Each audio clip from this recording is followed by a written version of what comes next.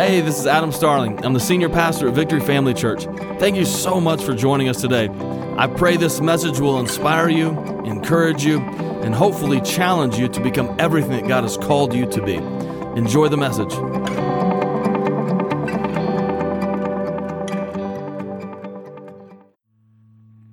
Well, good morning, family. We doing okay? Good. Packed house here at the 10 o'clock, man. Thankful that you are here. In this place, man, we got a lot of work to do today, and so a little small talk, but I do want to tell you something really briefly. So listen, if you're the one, like you already established, like as soon as I say in Jesus' name, amen, like you got to get to the Golden Corral from here, like this, you're already thinking, like, I'm going to tell you, hold up. I would hold up. Don't leave early. There's a special after today. It's funny, man. We're going to have a lot of fun. And so you'll want to stay present to see what's going to happen afterwards. So I do want to tell you really quickly about the Jesus birthday offering that we do every year if you're new to Victory Family Church. So across all of our campuses, the offering that will be taken up on December 18th and at our Christmas Eve experiences, all of that money, 100% of that money will go to the mission organizations that we support. And so when you walk out of here, next week we'll probably put them on the chairs, but when you walk out of here, there's a little flyer on the Next Steps desk that'll pick up, and you can kind of see all the things that we do and where we give the money to. So we raise money for those missions throughout the year. So we always, as a church, say we're giving 10% to missions. I think this year we're about 17%. So we're always moving up. We just don't know what's going to happen. So we didn't know hurricane was going to happen this year. So we gave more money than we anticipated. So we kind of outline, hey, we're giving money here, here, and here. And so just something we want to give you kind of a heads up, just to kind of pray about and decide before you come and say, man, us and our family may want to give X dollars to this mission organization or however you and the Lord and your family sees fit. Well, let's go to work. We got to finish up this series today on the Holy Spirit. And so if you got your Bibles, turn in them first to 1 Corinthians chapter 12.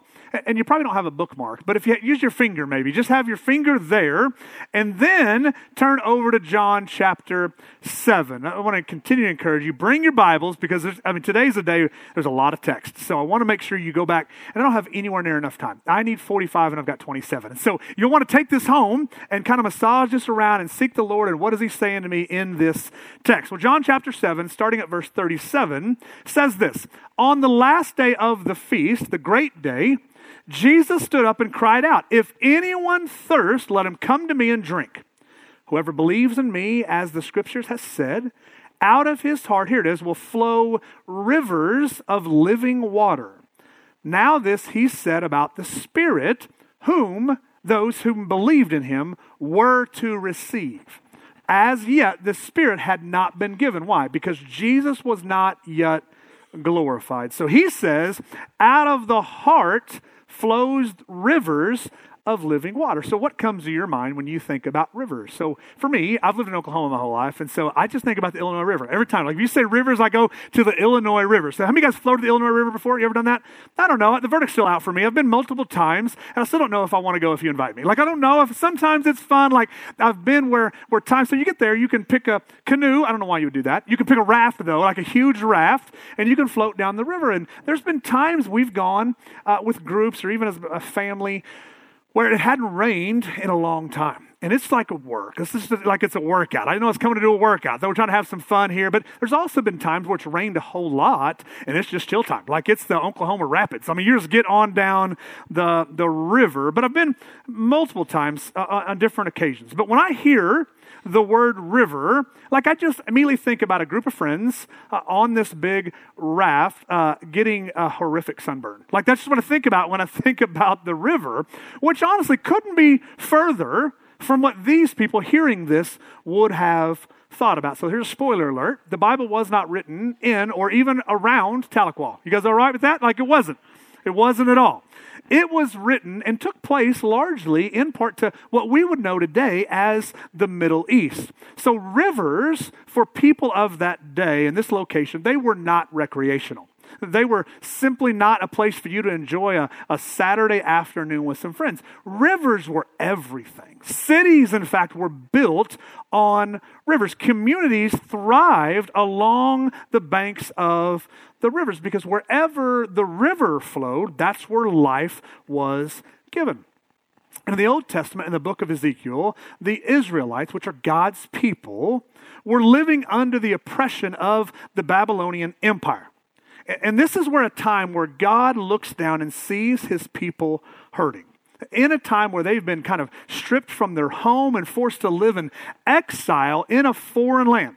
In a time, I'm just guessing here, they probably had given up hope. Like they probably had lost hope. In this time, God then breathed life through the soul, through a vision that he gave to the prophet Ezekiel. So Ezekiel has this vision that God gave him. And it's a vision of a river.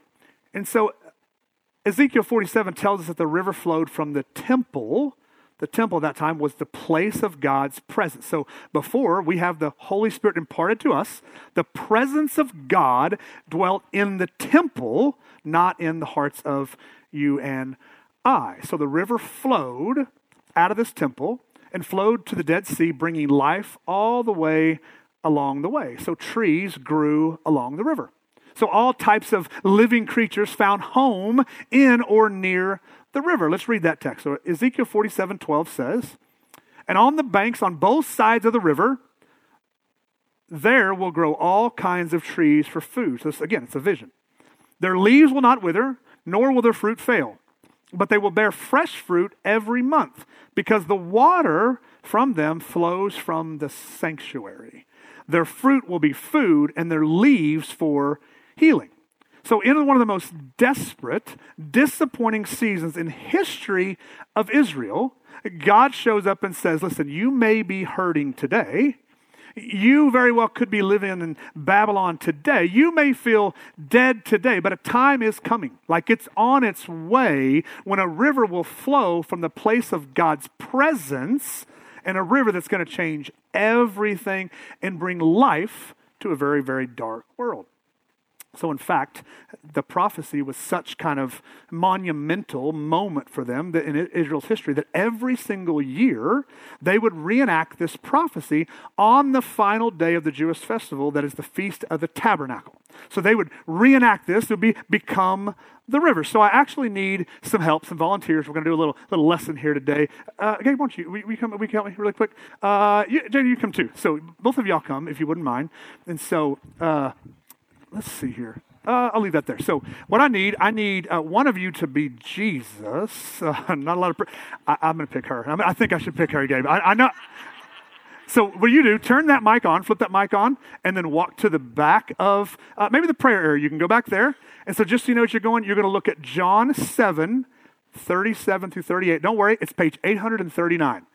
Even if you know the Bible, I get stressed. I'm trying to find something in the Bible when y'all are looking at me. And so basically, you'll be Jesus, and you'll take the Bible. You're going to read this when I tell you to. When I give you the cue, I want you to stand up, Jada, and you're going to read that scripture.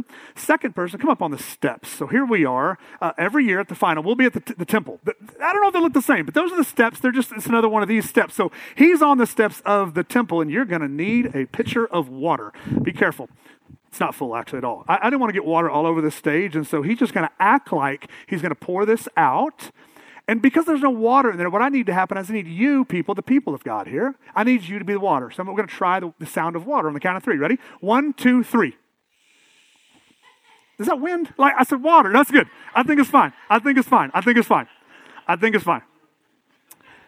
But also, I want you to stop making that noise when Jesus begins to talk, because he's kind of a big deal, right? You ready? Okay. So in the early century, again, remember, so they're reenacting this prophecy from Ezekiel 47. They came together to remember how God evidently brought them out of exile, but also to look forward. Like they're going to come celebrate. Let's go around the temple. Let's celebrate the day when God's power, God's presence would flow like a river and bring life to the world that's around them. So in this setting, the temple leaders begin to pour water down the temple stairs. Water flowing like a river. Then Jesus stood up and said,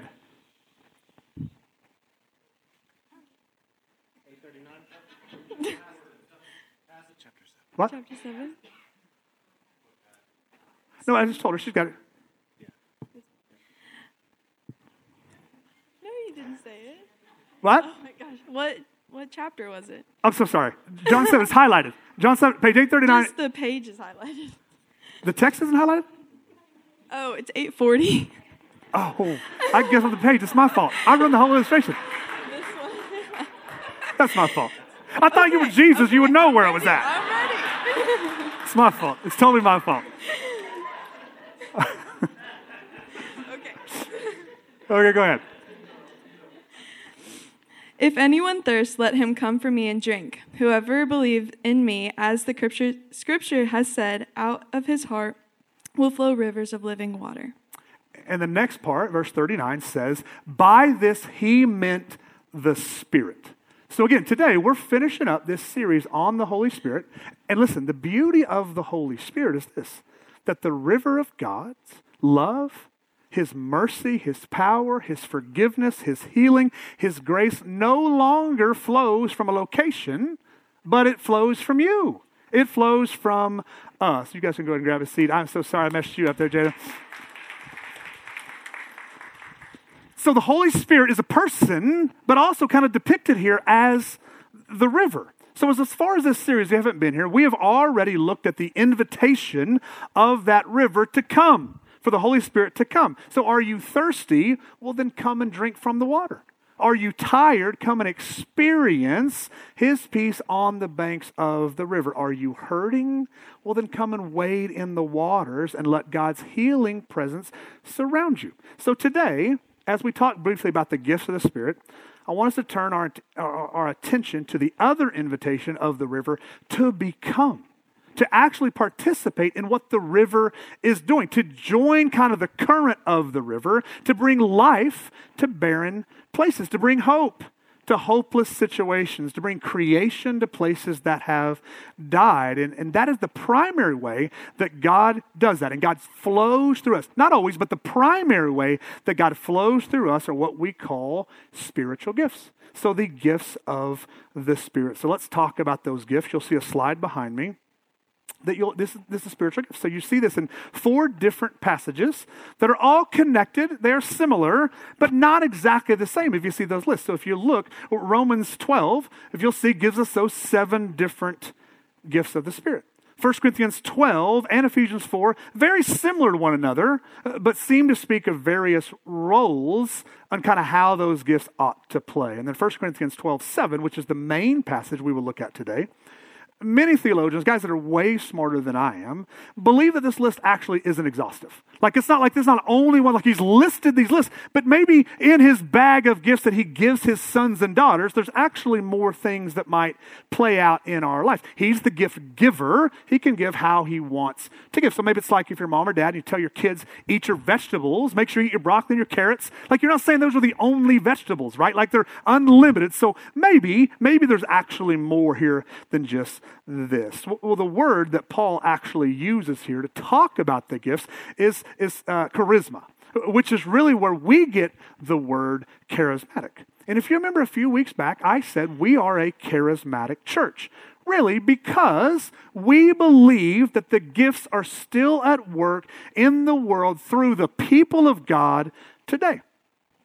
But not everybody believes that. Not every incredible, God-loving, God-fearing people, not everyone believes that. So we've learned a couple words. Cessationist is really the belief that the gifts have stopped, that they've ceased. Like the gifts of the Spirit were necessary in the early church. So you'll find no one that knows the Lord at all, I don't think. You'll be hard-pressed to find someone that didn't at least say the gifts were operated in the text. You'll see that over and over. But they believe the gifts stopped now that we have the Scripture, we have the Word of God, that they're no longer necessary. The gifts have ceased, and we live in an era today that the only proof we need is the Word of God. The other camp would be the continuationism belief people that would believe the gifts of the Spirit are still available. They were available to the early church, but they still remain available today. Scripture certainly has the final authority on matters regarding the operation of those gifts. And they believe there's no evidence in Scripture that the gifts would ever cease until Jesus, the perfect, actually comes back. And that's what I believe. And so maybe you, or like me, maybe I'm just a skeptic by nature, but maybe you've wondered if this is true. If it's true the gifts are still for today, why does it at least seem that the gifts are not playing out in our world as frequent as they did in the Scripture? And so again, I just always like to caution people, don't feel like you need to defend God. I mean, like if you instantly go, well, come to my house, we have healing every day. I'm just saying, if you read the book of Acts, like it's literally every day. Like it just happens all the time. So never feel like you need to defend God. I know as Christians, like we're like, let me tell you why it's not, just relax and take, because the reality is we just don't see it. We don't see it as much. Now we see it, but why is that? So if healing still exists, and I believe it does, why does it appear that we, at least in the West, don't see it happening at the level that it happened in the book of Acts? Well, some people have argued it's a lack of faith. I don't know. There's certainly some evidence in the Scriptures that could have us conclude to that. In fact, in Matthew chapter 13, it says that Jesus was kept from performing miracles in Nazareth. He didn't, because that town, because of their unbelief. So I can kind of see that. But we also see Jesus performing many of miracles in the face of unbelief. In fact, it was oftentimes he performed these miracles in front of those to strengthen the belief of the unbelief culture.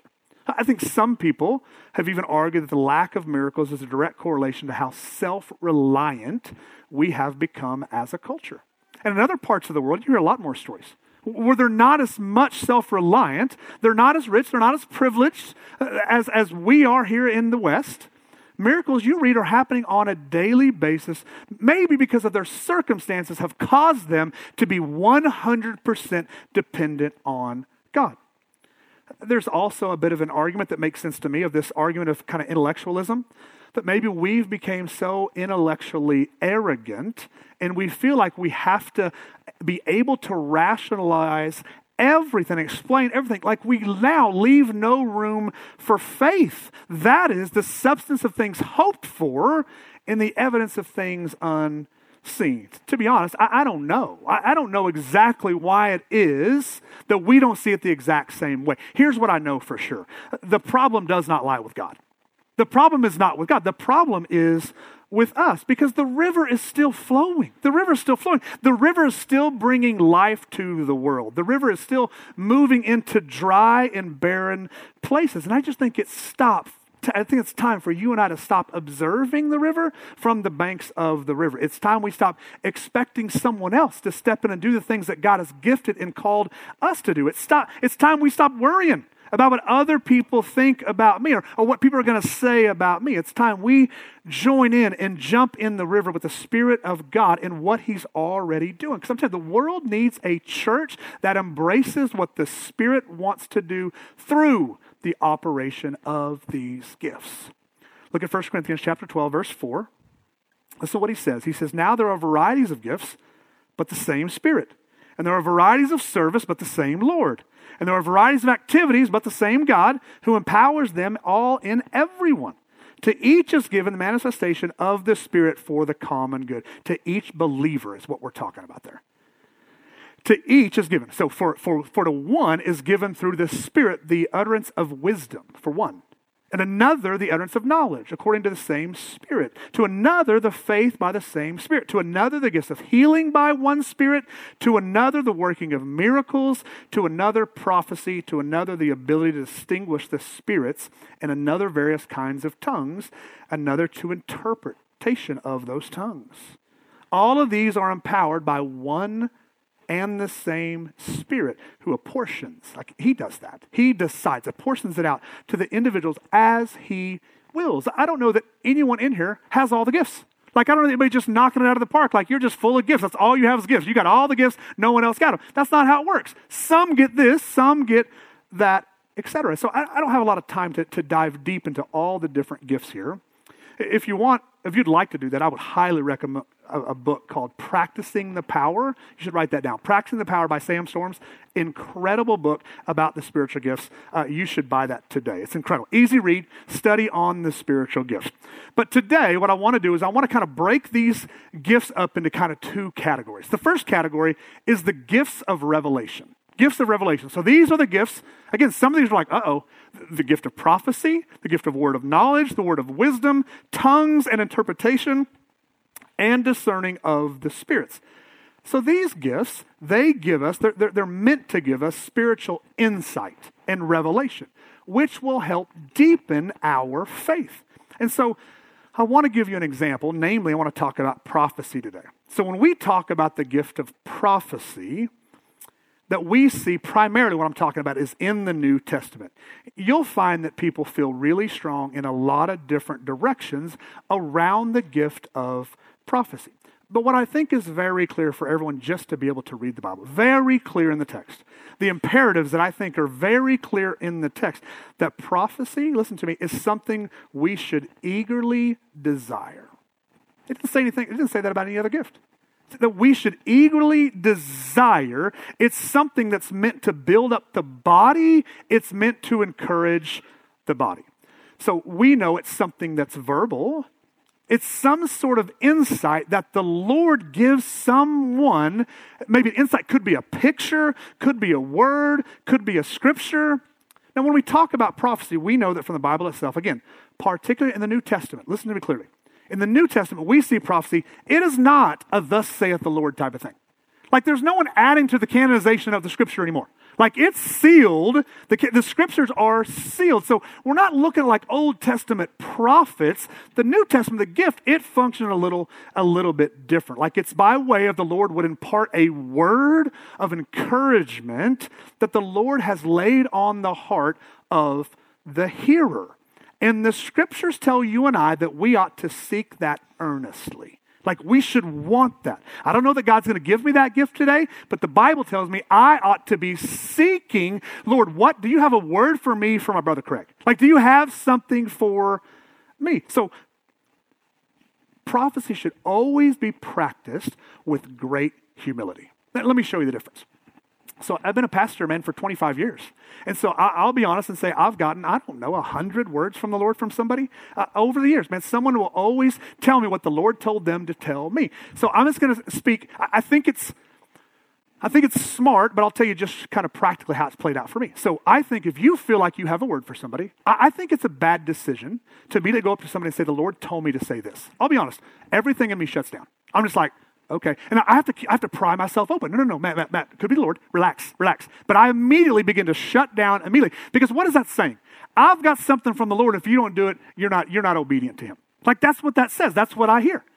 Rather, if I feel like I have a word or you have a word, to come to somebody humbly and to say, man, I just feel like this is what God was doing. Like, I don't know. Like, this is what I feel like God wants me to say to you. That's suddenly like, oh, okay. You are a brother or sister in Christ who love me. This happened to me a couple weeks ago. I had a lady in our church come to me, and if you didn't know this lady, I trust this woman wholeheartedly, and she brought me a word that was a bit abstract. It made unbelievable sense to me. To you, it may not have made a lot of sense because I don't think that word was for you. And so I think I preached better the next service. Like I had this word that I believe was directly from the Lord by someone who I know loves Jesus and loves me. And it was not presented in a way that you had better do this or you're not obedient.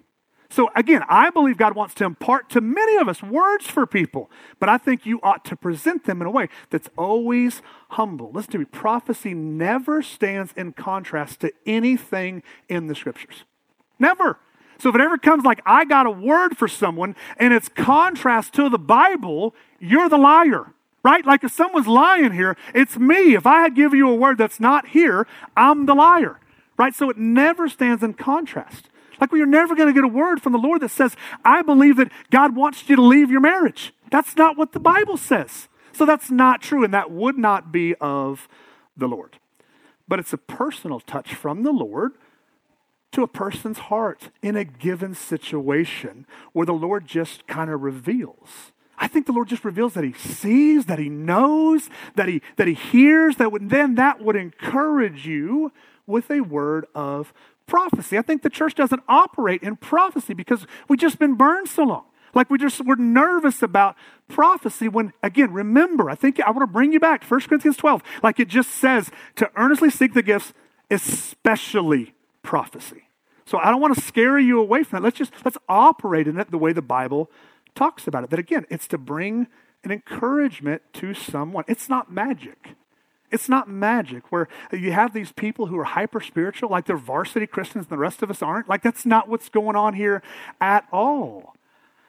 Like it's more of a gift just given to the church to build up the church in the way that a man or a woman that God spoke to would go encourage somebody that maybe then would embolden that other brother or sister in Christ. Just to remind them, God sees you, God knows you, God is with you. So just breathe, just relax when we talk about the gift of prophecy. Because I think oftentimes, especially this gift, man, we make it super spooky and super weird.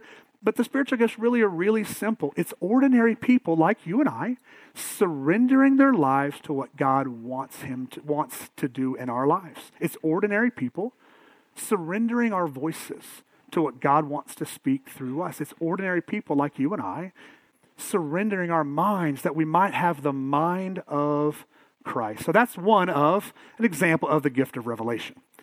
Now there's the gift of demonstration. These gifts are faith, miracles, healing. These gifts also, their job would be to deepen our faith. They serve primarily, though, as demonstrating the gospel to the world around us, thereby drawing others to faith.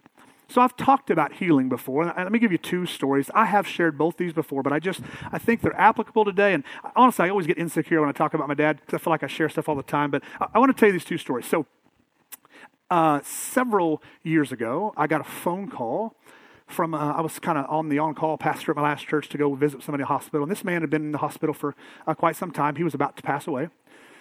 And quite honestly, I was going down there to kind of be with the family as he passed and really maybe to even get the ball rolling of like what happens next, etc. And so as I got down there, prayed with the family and they asked me to pray for him. And so again, I'm going to be honest, I don't know that I was full of faith. But obediently, the text tells me to pray for the sick. And so that's what I did. So I just laid hands, let's gather around this man. We prayed for him. He's incoherent. He has no idea that we're there. And so I pray and I just leave. Nothing crazy. I didn't jump out of bed and do a backflip. Nothing happened. Like I just figure I'm probably going to call tomorrow. He's passed and it just is what it is. That's what God has. Like it's okay. And so the next day I do get a phone call. But he says that he wants to talk to me. Like he's awake and he wants to talk to me. And I'm like, what? He wants to talk to me? And so literally I go down there and I meet with this guy and he's in his room and they have all these machines taken off of him. And he's literally talking about, man, I knew you came in here last night and I felt your hands on my arm. And he said, literally, it's what he said. His testimony said, I felt fire go through my body. And the Lord healed him. I was full of faith then. I went up down the hall. Who else want prayer? You know what I mean? Like, I don't think I have the gift of healing, and probably that's why the Lord wouldn't give it to me, probably right there. It's incredible. So I've seen it. So there's not healing today. No, well, too bad. I saw it. Like I know it's true. Like you'll never convince me it's not true. Like I saw it happen with my own eyes. And so now I am. I think my faith has been built because of that gift that I saw happen. And so I don't know, a year or 2 years later, my father gets diagnosed with early onset Alzheimer's. He's 60 years old. He's perfect. Could not be better. At 62, he has no idea who I am. And so it happened fast. It happened really, really fast. And I was convinced, because really, I think there's a lot of things that had grew my faith in those last couple of years. And I just began praying and praying for God that he would have his way, but ultimately, man, God, that you would heal him and you would restore him. And this is going to be a testimony, Lord, because I'm a pastor. I'll tell this story every day. Like, come on. Like, will you heal him, Lord? And there was a part of me, I felt like I heard the Lord say yes. Literally, I remember thinking the Lord's going to heal him. I just sensed that. I thought in my spirit that God was going to heal him. Well, come time for the end, and he didn't. He didn't heal him at least the way that I wanted him to be healed. Why? Why? Well, I think the hyper-charismatic would say maybe your dad lacked faith. Maybe. Maybe. The last year he didn't know who I was. I don't know that. I just don't see that to be in the character of my God through the lacing of the scripture. I don't see that being the character of my God. Well, then they would maybe say, well, maybe it was your lack of faith. I don't know. Maybe. Because there are a number of ways in the scriptures we see how faith plays out in part to healing. But it's not always the way you think. On occasion, it's interesting. It's the faith of the person that's needing the healing is instrumental. Think about Matthew chapter 9. Remember, it's the woman with the issue of blood. She's been bleeding for 12 years. She went and touches the hem of his garment. I don't know if you remember this, but she gets healed. And Jesus directly says to her, your faith has made you well. So I don't know. I mean, it seems like, there's an element of faith there. Well, at times it seems like it's the faith of a friend or even a family member. You might remember Mark 2. Remember the paralyzed man? Those guys bring that guy in on the I don't know what they're carrying him on, some kind of mat, and they lower him through the roof. You remember what Jesus says to those brothers? Because of their faith. Looks up at the dude still on the roof. So there's faith there. He didn't talk about anything about the faith of the man who got healed. He talked about the faith of the brothers who brought him. Sometimes it seems like the focus is on the faith of the person praying for the one who needs healing. Remember Mark chapter 9? Jesus heals the demon-possessed boy. Like it doesn't work at first because the person praying doesn't have faith. And then he heals him. But in fact, in the Gospel of John, I don't see faith ever mentioned when healing happens. Never. Like look through the Gospel of John. Every time you see healing, you don't see an element of faith. I don't know if it wasn't there, but it's definitely not brought up in the text. Sometimes I think God, on occasion, simply heals by a sovereign act of his will, unrelated to anything in us. So I always want to approach healing full of faith. I mean, I'm positive my God can do it. I'm so positive. You can't convince me otherwise. So if you come to me and want prayer, I'm going to believe, I'm going to be full of faith, I'm going to ask God to move on your behalf. I will do all things I see in the Scripture. I don't think you should try to work out some equation, some pragmatic equation, this plus this is now going to get me this. I wouldn't do that. But I see in the text things that happen. I see the confession of sin sometimes. I do see that. No, I'm not saying because you got cancer, you got sin in your life. I'm not saying that at all. But I'm saying I see in the text often, so maybe there needs to be some sin confessed. Maybe. So I'm just going to replicate that. Because again, I don't know. I'm not God. So maybe I'll replicate that. I see people fasting in the text. So I'm going to do that. I'm going to do that. I will tell the Lord he is able. I see a humility in Matthew 8 that's unbelievable. That he just, God, you are willing. You are able. I will always approach the Lord humbly. We should always approach the throne of God in regard for healing very, very humbly. I have nowhere near enough time. I'm just going to shut this down. Look at Matthew 8. Let me just go to Matthew 8 really quick. This is not in my notes at all. But I think this is for us. Matthew chapter 8. Two things happen here.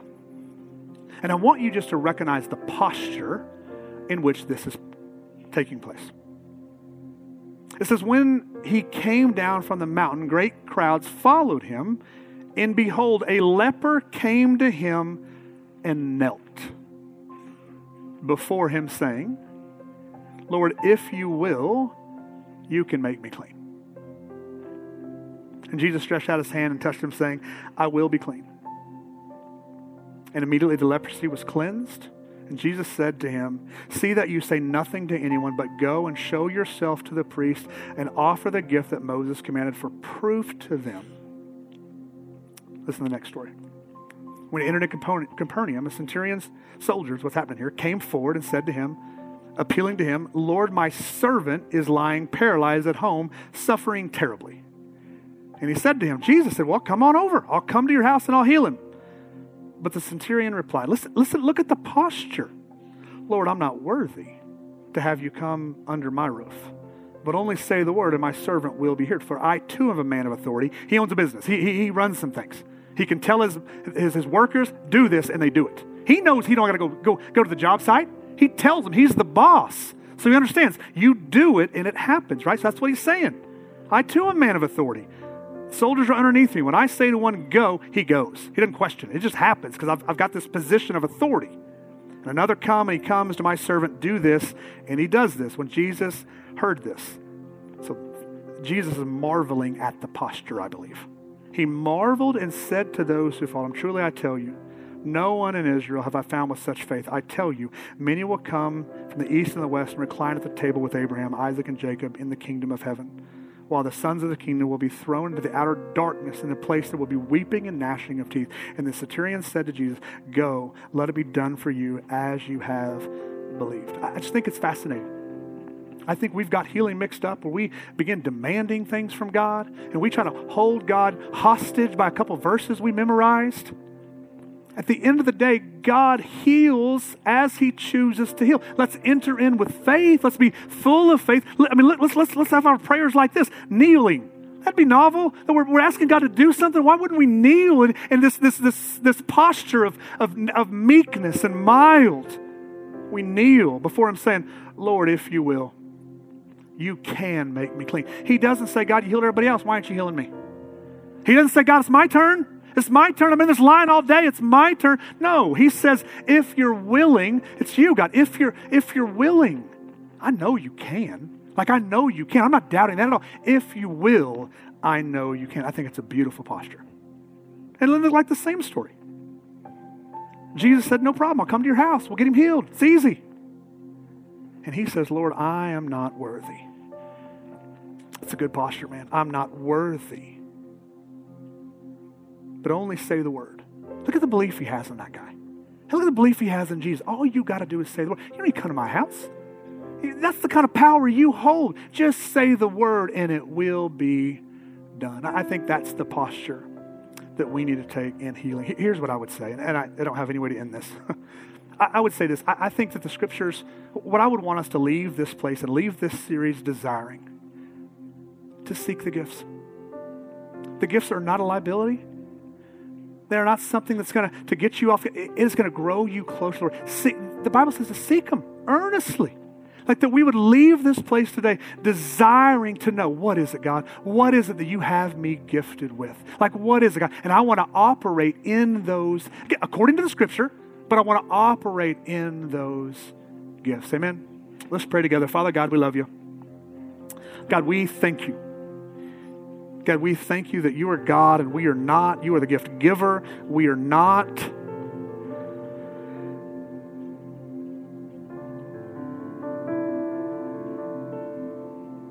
Speak to us, God. God, create inside of us a desire to want the gifts, God, that we may operate with your Holy Spirit to ultimately bring you glory. Just with your head bowed and your eyes closed, let me say this. The scandal of the Holy Spirit isn't that you speak in tongues or prophesy or healing, and that miracles become the reality of your world, that you run and you shout and you dance at an altar with a flag or a tambourine. No. The scandal of the Holy Spirit is that the river flows not from a location, but from you now. So family, let's become the river and make this world a more loving place wherever we go. Yeah, let's heal the sick. Let's cast out demons. Let's live generously. Let's speak prophetically over your children's lives and show the world what it looks like to have faith in the face of the impossible, and that we would bring life wherever we go. And I want you to hear me say this, just the whole series, I want to make sure I flatten the gifts. I don't want you to think these gifts are for the hyper-spiritual.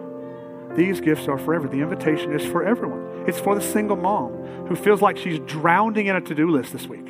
The gifts are for you. It's for the college student that feels like they've never felt more alone in their life. The gifts are for you. The gifts are for the mom, the dad, the uncle, the aunt, the grandma, the grandpa who feels maybe their family's falling apart. The gifts are for you. The invitation is for everyone to come to that river and become the river and allow the Holy Spirit to work in and through you. Maybe you would say this today. The ultimate gift is the gift of salvation. If you don't know the Lord, but you want to, man, you feel like there's something that God spoke to you today. Man, you just desire to have a relationship with Him, but that's you today. Man, you've never said yes to Jesus. Man, it'd be an honor to pray with you. If that's you, slip up your hand. Man, today's my day. I want to receive Him. Holy Spirit, work into my life right now. Why don't we all pray this prayer together as a family? Pray this way. Father God, thank you for saving me. Come into my life. Forgive me of my sins. I repent of my sins. From this day forward, I choose to follow you. In Jesus' name, amen. Thanks so much for joining us today. If you enjoyed today's message, I want to encourage you to like it or share it on social media and tag @VFC_Newcastle. If you haven't already, download the Victory Family Church app to stay connected with everything that's happening throughout the week. Thanks again for listening. Have an awesome week.